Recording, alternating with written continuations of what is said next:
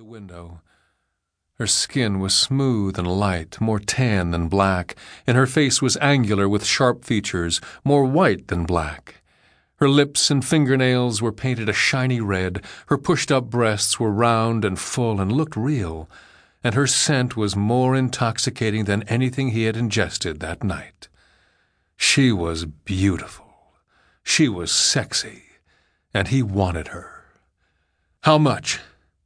"What you want?" "All you got, honey." 200. 1,000. All night. She smiled. "Show me the money." Clark pulled out a wad of hundreds and waved it at her like candy to a kid.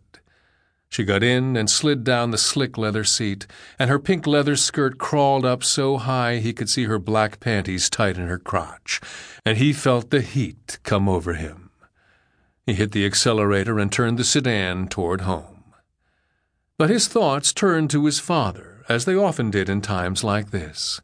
Clark McCall was a political liability to his father and always had been. The drinking, the drugs, the girls.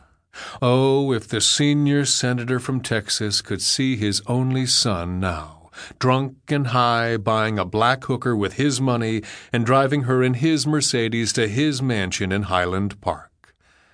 Of course, his father's first thought would be political, not paternal. What damage would be done to his campaign if the press got wind of his son's latest indiscretion? Clark laughed loudly, and the hooker looked at him like he was crazy. At least he came home to Dallas to be indiscreet. Still, if his father found out that he had flown back home again, there would be more angry threats of disinheritance, but Clark would be back in Washington before the honorable senator knew he was gone. He laughed again, but he felt the rage rising inside him as it always did when he thought of his father, a man who wanted the White House more than he had ever wanted a son. United States Senator Mac McCall looked over at his second wife and thought what a handsome first couple they would make. They were sitting in the leather-wing chairs enjoying a quiet Sunday afternoon in their Georgetown townhouse. Across from them on the sofa sat the two men who would get them into the White House. Their political consultant and pollster were poring over the latest poll results and focus group studies and staking out McCall's positions on the political issues of the day, positions carefully crafted to appease every identifiable voting bloc in America, whether based on race, religion, ethnicity, gender, geography, age, socioeconomic standing, or sexual orientation. Anyone who could cast a vote for Senator Mac McCall. The senior senator from Texas held a commanding lead in the pre-primary polls. Mac McCall's lifelong ambition was finally within his grasp. He glanced down at his hands, still strong and calloused from years of working the rigs. He still had the hands of a roughneck and the determination of a wildcatter. And he was determined, as always, that nothing and no one would stand in his way.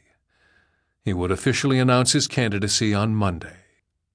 Then he would spend $100 million or $200 million or whatever it took of his own money to win the White House.